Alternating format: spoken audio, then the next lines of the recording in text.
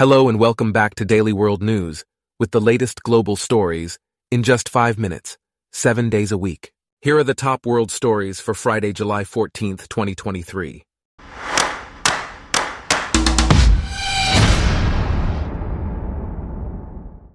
Today's episode is brought to you by Blogcast, your personalized audio feed, available on iPhone and Android. First off, Iranian President Ebrahim Raisi has concluded his three-nation Africa trip with a visit to Zimbabwe. As he arrived, supporters waved Zimbabwean and Iranian flags, while people sang anti-West songs. Raisi's trip aimed to build new partnerships and mitigate the impact of economic sanctions on Iran. This visit marks the first time an Iranian leader has been to Zimbabwe since 2010. In other news, the United Nations has made a disturbing discovery in Sudan. They have found a mass grave containing the bodies of at least 87 people. It is believed that these victims were killed by the paramilitary Rapid Support Forces and their allied militia in Darfur. The conflict in Sudan has pushed Darfur into a new phase of ethnic war, which threatens to destabilize neighboring countries.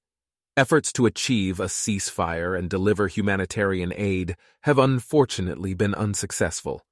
Human Rights Watch has accused the paramilitary forces of executing civilians and destroying towns in Darfur.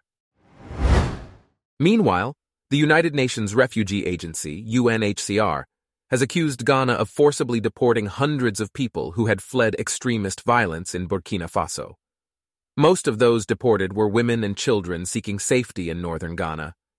The UNHCR has been working with Ghanaian authorities to protect over 8,000 Burkina Faso asylum seekers. However, Ghana's security ministry denies these accusations and states that Burkina Faso citizens who want to return are being repatriated. In a different development, thousands of protesters have gathered outside the main U.S. diplomatic office in Tel Aviv, calling on the UK to condemn Israeli Prime Minister Benjamin Netanyahu's plan to overhaul the country's judiciary. President Joe Biden has recently criticized Netanyahu's government and its supporters of West Bank settlements. Protesters argue that the plan will concentrate power in the hands of Netanyahu and his allies, undermining the country's system of checks and balances.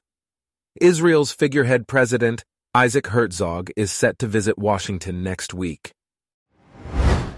Moving on, Israel has taken action to combat a milk shortage across supermarket chains. They have lifted the 40% customs duty on imported milk for 3 months.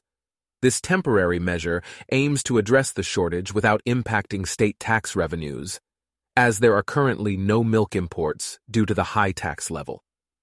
Additionally, Israel plans to expand the quota of foreign workers for agriculture to alleviate the shortage of workers in the sector. In response to criticism, the Rwandan government has defended its treatment of refugees in a letter to the UNHCR.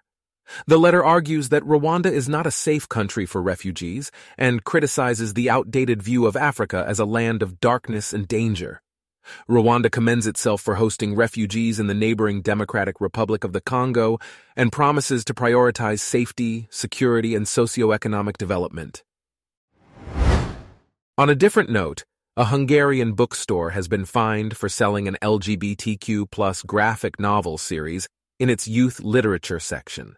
This fine is based on Hungary's child protection law, which prohibits the display of homosexual content to minors. The government office has ordered the store to ensure the lawful distribution of the book, which should be placed in closed packaging. This law has faced criticism for its restrictions on LGBTQ+ content in media. In legal news, judges in Amsterdam have delayed the sentencing of Aiden Coben, who was convicted in a cyberbullying case. Coben blackmailed a 15-year-old girl who tragically took her own life. The judges are seeking more information from Canada about Coben's likely release date if he were to serve his sentence there. It is important to note that the ruling can still be appealed in the Dutch Supreme Court. Turning to weather, northern India has been hit by record monsoon rains, resulting in over 100 deaths and widespread damage. The hardest hit state is Himachal Pradesh, where 88 people have been killed and over 200 injured. The water level of the Jamuna River in the Indian capital has reached a 40-year record. These heavy rains have caused houses to collapse and triggered landslides in the region. India's weather agency has forecasted more heavy rains in the coming days. Lastly, a bomb attack by a drug cartel in Jalisco State, Mexico, has led to the suspension of volunteer search groups looking for missing people. This attack claimed the lives of 4 police officers and 2 civilians, raising concerns among the volunteer groups known as collectives. These groups face extreme conditions as they search for clandestine burial sites.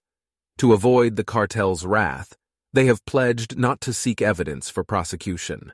It is disheartening to note that 6 volunteer search activists have been killed in Mexico since 2021.